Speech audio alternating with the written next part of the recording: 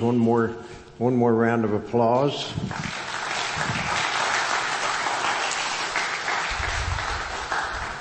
You know, when I was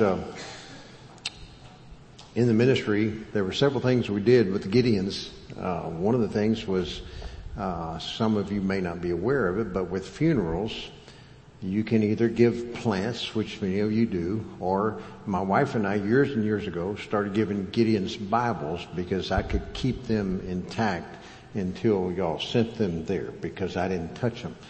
A plant you sent my way, if it was green when it got to me, I would turn it brown by the time the funeral was there. And so that was not a good thing. So if you want to associate yourselves with the Gideons, that is one simple way. Another way, that with the Gideons, many years ago, we were able to get on school grounds. I know y'all are on the schools, several schools. But one of the things that I used to do in Bossier City hosts Barksdale Air Force Base. I was a ministry liaison, to Barksdale Air Force Base, and I hand out many a Gideon Testament that were provided for me, camouflage Gideon New Testaments to the airmen and airwomen that would come for our Bible studies. We'd have 500 or 600 every week, come to our church. I was doing one particular Bible study, men's Bible study, one Wednesday night, and I had about 40 or 50 men there, and when we all got through, and you know how men are,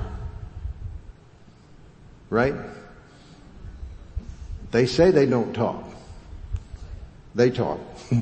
You get them by themselves and they talk, and they stayed after. Well, we were in tables, much like those round tables there, sitting around and had four. So it was about 20 minutes after the Bible study was over, and there was one man sitting at a table all by himself.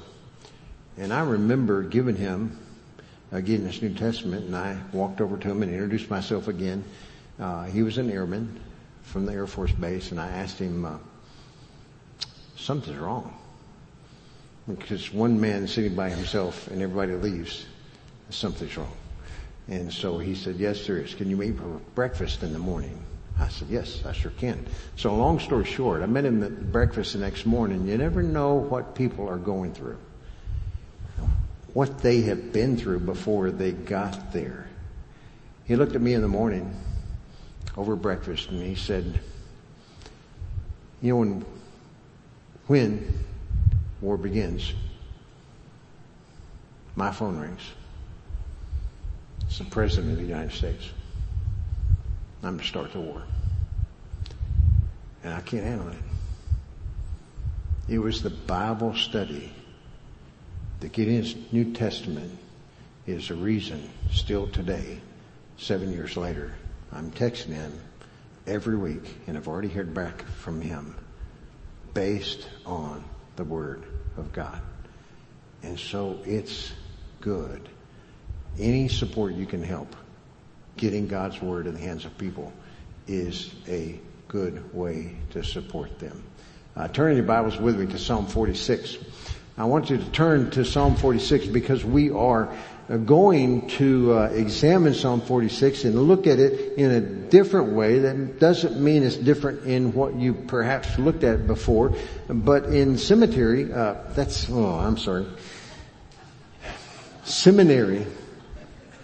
I had this one guy, New Orleans Baptist Theological Seminary, Dr. Samples, who made us the first day. I had him for 5 classes, but we had to memorize the same 3 dates over and over. 722, 605, and 586. 722 is the Assyrian captivity. 586 is when Jerusalem fell, the Babylonian captivity. And somewhere in there, he always made us in Old Testament remember those dates. I saw, as several weeks ago, I've got a library upstairs, and I was going through the library and going through several books, and one of them was a survey of the Old Testament. He had actually given me that book, and he signed that book. And the bottom is a scripture passage I need to use all the time. 2 Timothy 2:15, study to show thyself approved unto God. Many times we don't study. That we see the scriptures, but we don't study to show yourself a workman that is rightly dividing the word of truth, who's not ashamed of God's word. And that's what Psalm 46 is all about. I titled it Our Fortress because that's what we hear about so many times. We hear that God is our fortress. We heard it this morning, and yes, I have to tell you, there were tears in my eyes with Psalm 46, the song that was just done by the praise team, because there's so much truth in that song, in that psalm, and the way it was begun, even in the Psalm 46 method, the mannerisms that we know that Psalm 46 exists for. But we usually see it in the wrong way. We usually walk into Michael's or Walmart even, Hobby Lobby, and see it plastered all over in some kind of painting or some kind of artwork, and we buy it sometimes for $19.99 or whatever it is, and we put it on the walls of our house. What does that say? Psalm 46:10. What does it say? Be still and know that I am God. Well, that's not all that psalm says. Psalm 46:10, what is it in its entirety? Be still and know that I am God. I will be exalted in the nations. I will be exalted in the earth. God is going to be exalted whether you and I choose to exalt Him or not. He will be exalted. So what that sign should say is Psalm 46a. Because Psalm 46a and b says God will be exalted. Now what Psalm 46 is actually about is the preparation that King Hezekiah, who was the king of Jerusalem, made. That's one of the dates that we had to learn. To prepare Jerusalem, the city of God, for King Sennacherib of the Assyrians, because the Assyrians began to take captivity. This took place about 701. So basically, you could subtitle that the preparation period. Now, I'm not talking about preppers like today.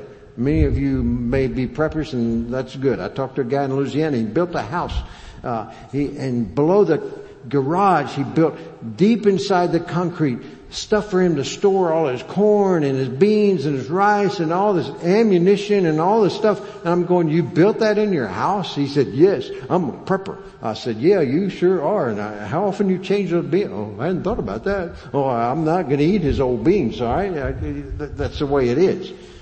I'm talking about the preparation that King Hezekiah made in Psalm 46, that we don't hear about that story with the feel-good Psalm 46:10 when we walk in Hobby Lobby and we see be still and know that I am God. It's much like in the first service, I was talking about teachers, and I know that school is about to take place. How many teachers we got out here? Very, very many? Former teachers? How many students do we have? There's students that may, I don't know if I'm going to raise my hand or not. They're going back to school whether you like it or not. In fact, your parents probably like it a whole lot better than you do. They, get this kid out of my house or whatever the case might be. We have kids that are happy to go to school. They're happy to get out of mom and dad's house. We don't ever know where they're coming from. Last week I was able to eat a meal right after the service, and it was real good because I left the service and went to camp with 680. And that food, it was camp food. Not quite as desirable as the food that I had here last Sunday afternoon, but it was camp food. But you don't ever know where those kids are coming from. That's why Psalm 46 was written. We don't know what we're about to get into. So King Hezekiah made some preparations. It reminds me of teaching the first day of school in years and years ago. I was a second year teacher, and I moved from Louisiana to Texas, and I was walking down the hallway on the first day of school, Pasadena Independent School District, South Houston Intermediate School. I was headed for 6th grade math class. I had all my books together. And I'm walking down the hall, 7:45, to meet class at 8 o'clock, and the counselor comes out of the office. Coach T. I said, hey, how you doing? I'm headed to my classroom right now. I'm going to be early. I looked at him up. I'm going to be early. And she said, oh, no. You're not going to teach 6th grade math. Yes, I am. I have the books right here. Oh, no, you're not. You're going to teach Texas history. I went, ma'am, you know, I just moved from Louisiana. I hadn't even got my Texas certification. I don't know anything about Texas history except remember the what? Alamo. That's all I knew. That's all I knew. And she said, doesn't matter. You're going to teach it anyway. And she gave me my Texas history books. And I had not even cracked a Texas history book. And I had a class in 10 minutes by then. An 8th grade class, not a 6th grade math class, an 8th grade class. 8th graders, you know, 8th graders know everything. You may not know that, but they do. They know everything. And they'll be happy to tell you that. So I walked in and I put my books down on the podium. I said, I am Coach T. You don't know me? I'm new here. I just moved from Louisiana. I don't know a thing about Texas history. And I know I'm your teacher. And we're going to learn together. And we had the best class. We did mock-up battles and all kinds of things. And that's what Psalm 46 is about. Battles and wars and preparation. You see, the story of Psalm 46 is not actually found in Psalm 46. Turn in your Bibles. I know you just turned to Psalm 46. We'll get back there. I promise. Psalm 36. Isaiah 36 and 37. Beginning with 37, Hezekiah received the letter from the hand of the messengers. Hezekiah, the king of Jerusalem, Isaiah 37. Hezekiah received the letter, verse 14, read it, and Hezekiah went up to the house of the Lord and spread it before the Lord. Hezekiah prayed to the Lord, O Lord of hosts, God of Israel, enthroned above the cherubim, you are the God, you alone of all the kingdoms of the earth. You have made heaven and earth. Incline your ear, O Lord, and hear. Open your eyes, O Lord, and see and hear all the words of Sennacherib, the king of the Assyrians, which he has sent to mock you, the living God. Truly, O Lord, the kings of Assyria have laid waste all the nation and their lands. And that's what they had done. They had taken the land captivity except for Jerusalem. Isaiah is recording this in the scripture. This all happened around 701 BC, which is when Psalm 46 was written, a little bit after that, because Psalm 46 says to the choir master, to people like Alan, who would be in charge of choirs. And if you can speak, you can sing. So be in your choir starting next week. All right. But anyway, there's a side commercial. I didn't get paid extra for that or anything. You can pay me later though, Alan. That's fine with that. All right. So to the choir master, the sons of Korah. The sons of Korah were in captivity. Assyrian captivity by King Sennacherib.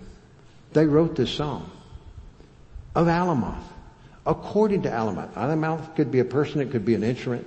We don't know what Alamoth is, but we know that it's a song.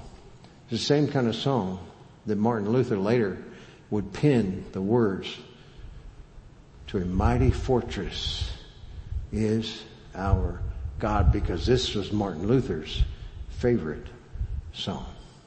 And what do you think Kathy Duke played before she knew my sermon time? Before she knew I was doing Psalm 46, she played Martin Luther's song about God being a fortress. A mighty bulwark. What is a bulwark? A mighty bulwark. Oh, God is a mighty fortress. That's what Psalm 46 is actually about.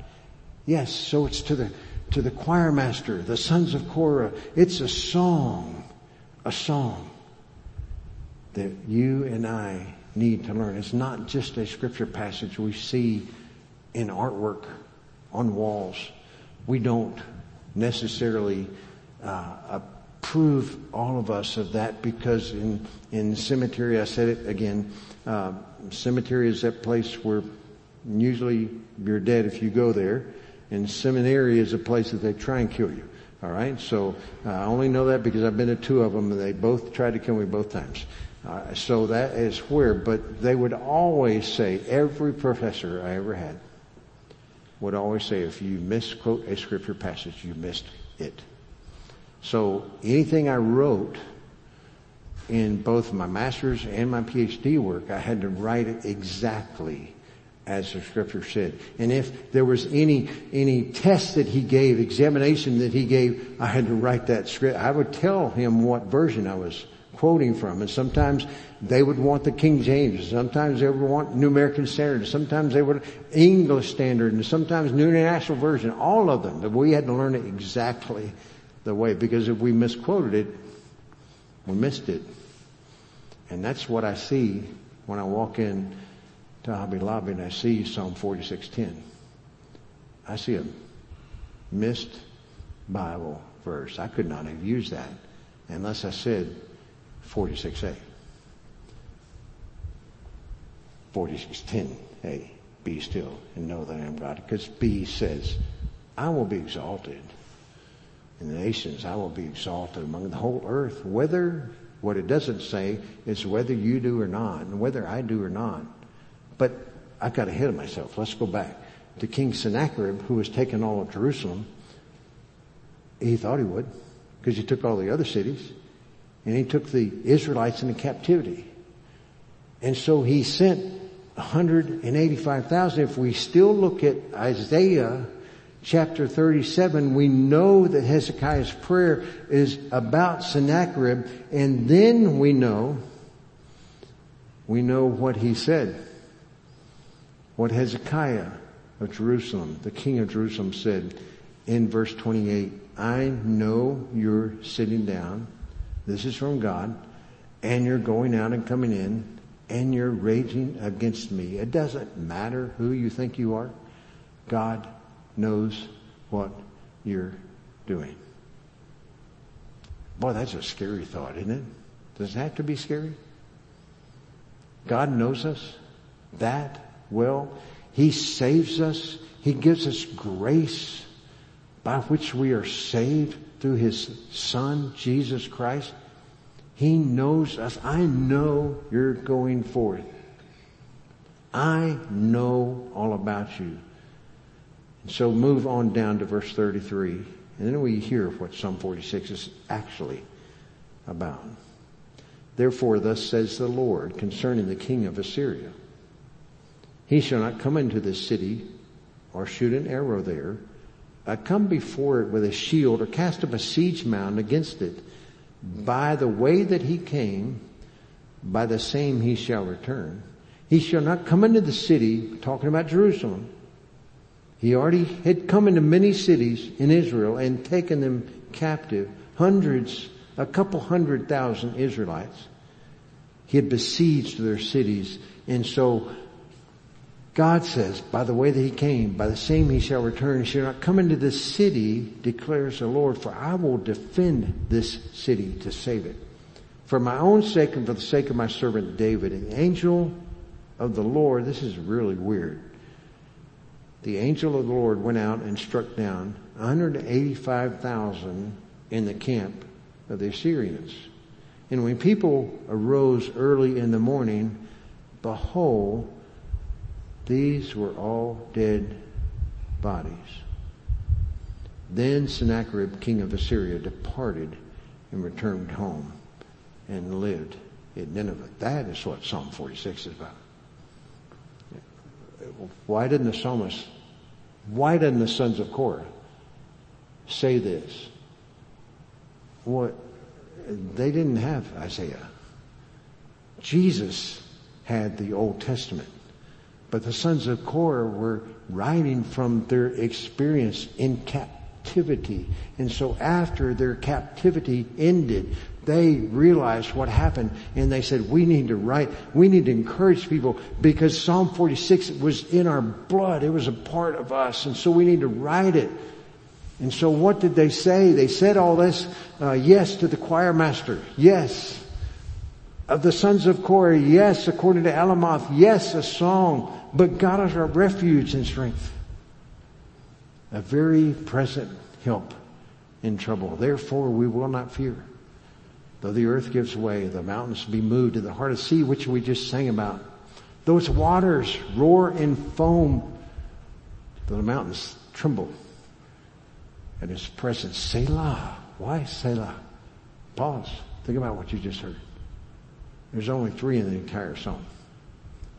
And we need to pause and think about Psalm 46. Study to show thyself approved unto God, a workman that needeth not be ashamed, rightly dividing the word of truth. If we want to rightly divide this word of truth, we need to understand it. We don't need to buy the stuff from Walmart and Hobby Lobby and Michael's and put it on the walls and think that, oh, when people walk in our house, they're going to think we're holy. Who cares? You can't get them in heaven. You can't take them with you. The old saying is there's never a trailer on the end of a hearse. There is not. And I've been to many funerals and conducted many funerals. I never have seen a trailer. So the psalmist goes on, the sons of Korah go on and say, there is a river whose streams make glad the city of God, the holy habitation of the Most High. We know it's the city of God, the holy habitation of the Most High, and God is in the midst of her. She shall not be moved. God will help her when morning dawns. 185,000? It's nothing for God. Because in one day, I can snuff them out. And the people got up. There's used to be soldiers out there. Well, there was 185,000 yesterday, last night when we went to bed. What happened to them? They're all like dead men on the ground. Oh, we don't know what happened. I've got a minor in science. I've looked this up. I don't know. Biology, I don't know. If there was disease, if there was pestilence, I don't know how God struck them down just like that. I just know the Bible is true. Every word of it. And the sons of Korah in captivity wrote Psalm 40. It says that. The Bible says that. And I know the historical books about the Jews, the Israelites, will tell us one thing. The Bible tells us the same thing happened around 700 BC. That is why 722 was a date, because that's when King Sennacherib began his siege in Israel. And he went up to Jerusalem to take it. But King Hezekiah knew that Sennacherib was coming a couple of years before that, because it had taken him 20 years to get there, to get to Jerusalem. And so what King Hezekiah did was he went and dug tunnels of water from the rivers outside Jerusalem, because there is not a river inside Jerusalem. Oh, there is a river whose streams make glad. The Bible says that. There will be. On Jesus Christ's millennial reign, it says there will be a river in the middle of the holy city of God. But right now, there's not one. So King Hezekiah dug aqueducts from the rivers outside of Jerusalem. And he walled up the rivers and dug those aqueducts so that they would have water, because they knew Jerusalem as a walled city would stand against Sennacherib. Even though several 100,000 in 26 or so cities had already fallen to Sennacherib and the Assyrians. There is a river whose streams make glad, the city of God, the holy habitation of the Most High. God's in the midst of her. God will help her when morning dawns. Jerusalem shall not be moved. Sennacherib departed from Jerusalem after the 185,000 left, and he went the same way he came, which is what Isaiah tells us.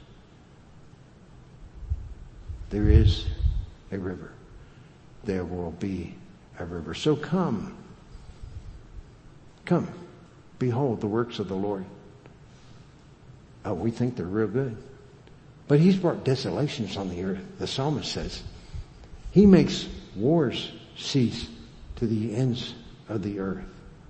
Oh, how does he do this? The Lord of hosts is with us. The God of Jacob is our fortress. Why do we call this a fortress? It's not Martin Luther wrote a mighty fortress is our God. He is. It's not that it's his favorite home. It is. It's not that it's his favorite song. It is. But it's more that God provided through King Hezekiah things that the Jerusalemites, or whatever you call them, would need when King Sennacherib of Assyria came calling, because God is in the midst of her. Jerusalem shall not be moved. God will help her when morning dawns, even if 185,000 need to be dead. God can do that. God takes your enemies in mind, wipes them out. Troubles that we thought we had one day, we wake up the next morning. My wife is crazy, and she will say, talk to me in the morning. I'm the talker. I want to get it out. What's wrong? What's wrong? Oh, let me talk to you in the morning. Oh, no, talk to me right now. I don't want to talk right now. I want to know. It doesn't matter. Let me sleep on it. I don't want you to sleep on it. We want to know. We want to know what God did. I don't care. The Bible says it. And because the Bible says it, I believe it. But it really doesn't matter that I believe, because God then says he makes war cease to the ends of the earth. He breaks the bow, shatters the spear, burns the chariots with fire. Why those three things? Why not something else? Why not talk about the armor that they wore? He breaks the bow. The bow, if you go into all the battles of the world, in all of history, the bow has been the number one weapon, save the nuclear devices that we have, that the President of the United States will have to put in action. The bow has been the biggest game changer of all. Because it's long range. You can shoot a bow a long ways. I've been with people that shot it 100, 200 yards and they hit a man-sized target every time. I wouldn't think of that. 60 yards is a really good shot for me at a deer. And I love to bow hunt, and I've had them made for me in compound bows and recurve or long bows, the old kind that I love to hunt with. He breaks it. God breaks it, shatters the spear. Well, I can throw a spear. I can't throw a shattered spear. He burns the chariots with fire. Oh, if we look at America, we gauge our armies by how many tanks we have, how many planes we have, how many ships we have. In that day and age, they gauged their armies, the strength of their armies, by how many chariots they had. It doesn't matter, because God's going to burn them with fire. The Lord of hosts is with us. Who is the Lord of hosts? The scripture tells us, Hebrew tells us, it's the God of angel armies, which we've already sung about as well. Jehovah Sabaoth. That is the God, the Lord of hosts. It's that God. He's with us. The God of Jacob is our fortress. Why the God of Jacob? That's the grace that you and I have. The God of Jacob. Jacob is not a name that we necessarily revere. We put him up in signs, and no, we don't. Because Jacob was a deceiver. Jacob needed God's grace. And 11 or 12 times the God of Jacob is mentioned in the Psalms, many more times, 22 times or so in the Old Testament. The God of Jacob. Why the God of Jacob? Why not the God of Abraham? Why not the God of all these people that we could think about? The God of Peter, the God of Paul, the God. Why is it the God of Jacob will be our fortress? It shows the grace that we have. The grace that you have, the grace that I have. God extended it to Jacob, and the God of Jacob who needed God's grace will be our God if you and I call upon him.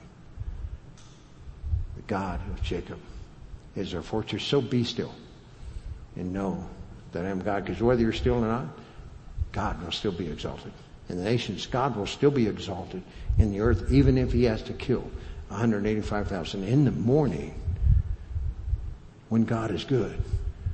The Israelites, the Jews, will see 185,000 dead. The sons of Korah will write about it later because the Lord of hosts is with us. The God of Jacob is the place we run to, a fortress where nobody can get in, and Sennacherib could not get in Jerusalem. Now, do we just have it from the scripture? Let me read you one thing real quick. Back to the Psalms. You've already heard it. Sennacherib in his own journal said this. As for Hezekiah, you won't find this in scripture. You'll find it in the history books. But here's what he wrote. As for Hezekiah the Judean, 46 of his strong-walled cities I besieged and captured. Him, Hezekiah, like a caged bird in Jerusalem, I shut up. That is language in the Old Testament times that means we lost. I tried to go up against Jerusalem, but Hezekiah had made preparations. I could not take the city. I lost. Sennacherib was later killed. The Assyrian captivity didn't last much longer. The Babylonian captivity, yes, Jerusalem was burned later on in the Old Testament, but not then, because Hezekiah, the king, had made preparations. I hope that you have made preparations. I hope that you realize God is a refuge and strength, a very present help in times of trouble. Though we have no reason to fear, even though the mountains tremble and the waters roar and foam, we have no need to fear, because God is with us, and God will help you and me, when the morning dawns. Doesn't matter what's going on in the world. Doesn't matter how big you think your army is. I don't know what, in fact, psychologically, financially, you're going through at the time. But God can be your fortress, because Psalm 46 tells us he is. Be still and know that I am God. Well, that sounds real good. Exactly a wartime message to us. The NIV, I think, says, quit your fighting and know that I am God. God will fight with you and for you. You don't need to do anything. You just need to rest in him, because there is a city there is a river whose streams make glad the city of God. And one day, though there is a foundation of Psalm 46, one day Jesus will come back and he will reign again, and there will be a coronation of the King of Kings and the Lord of Lords. And it is he who is your fortress that you today run into. I hope that you recognize and realize that Psalm 46 is for you and for me, for all of our problems, all the things that we have going on, maybe not going on right now. Just wait a minute. This one man said, a blade mess is coming to your doorway. So either just came through one, you're in a time of rest, You're about to go through it. Main Street Baptist Church, some of you think you're in the middle of one right now because you don't have a pastor. God is in the midst of her. She shall not be moved. God will help her. You just need to sleep on it. When the morning comes, God's going to be your help and your strength. He will be exalted, whether you do or not. God will be exalted. He is your fortress. Let's pray. Father, thank you for being with us. Thank you for Psalm 46, the history behind that, but also, Lord, help us to know that you are God. You are God alone. And you indeed will be our protector, our provider, and you will be our water that we need. You will be our bread that we need. Your living water, living bread.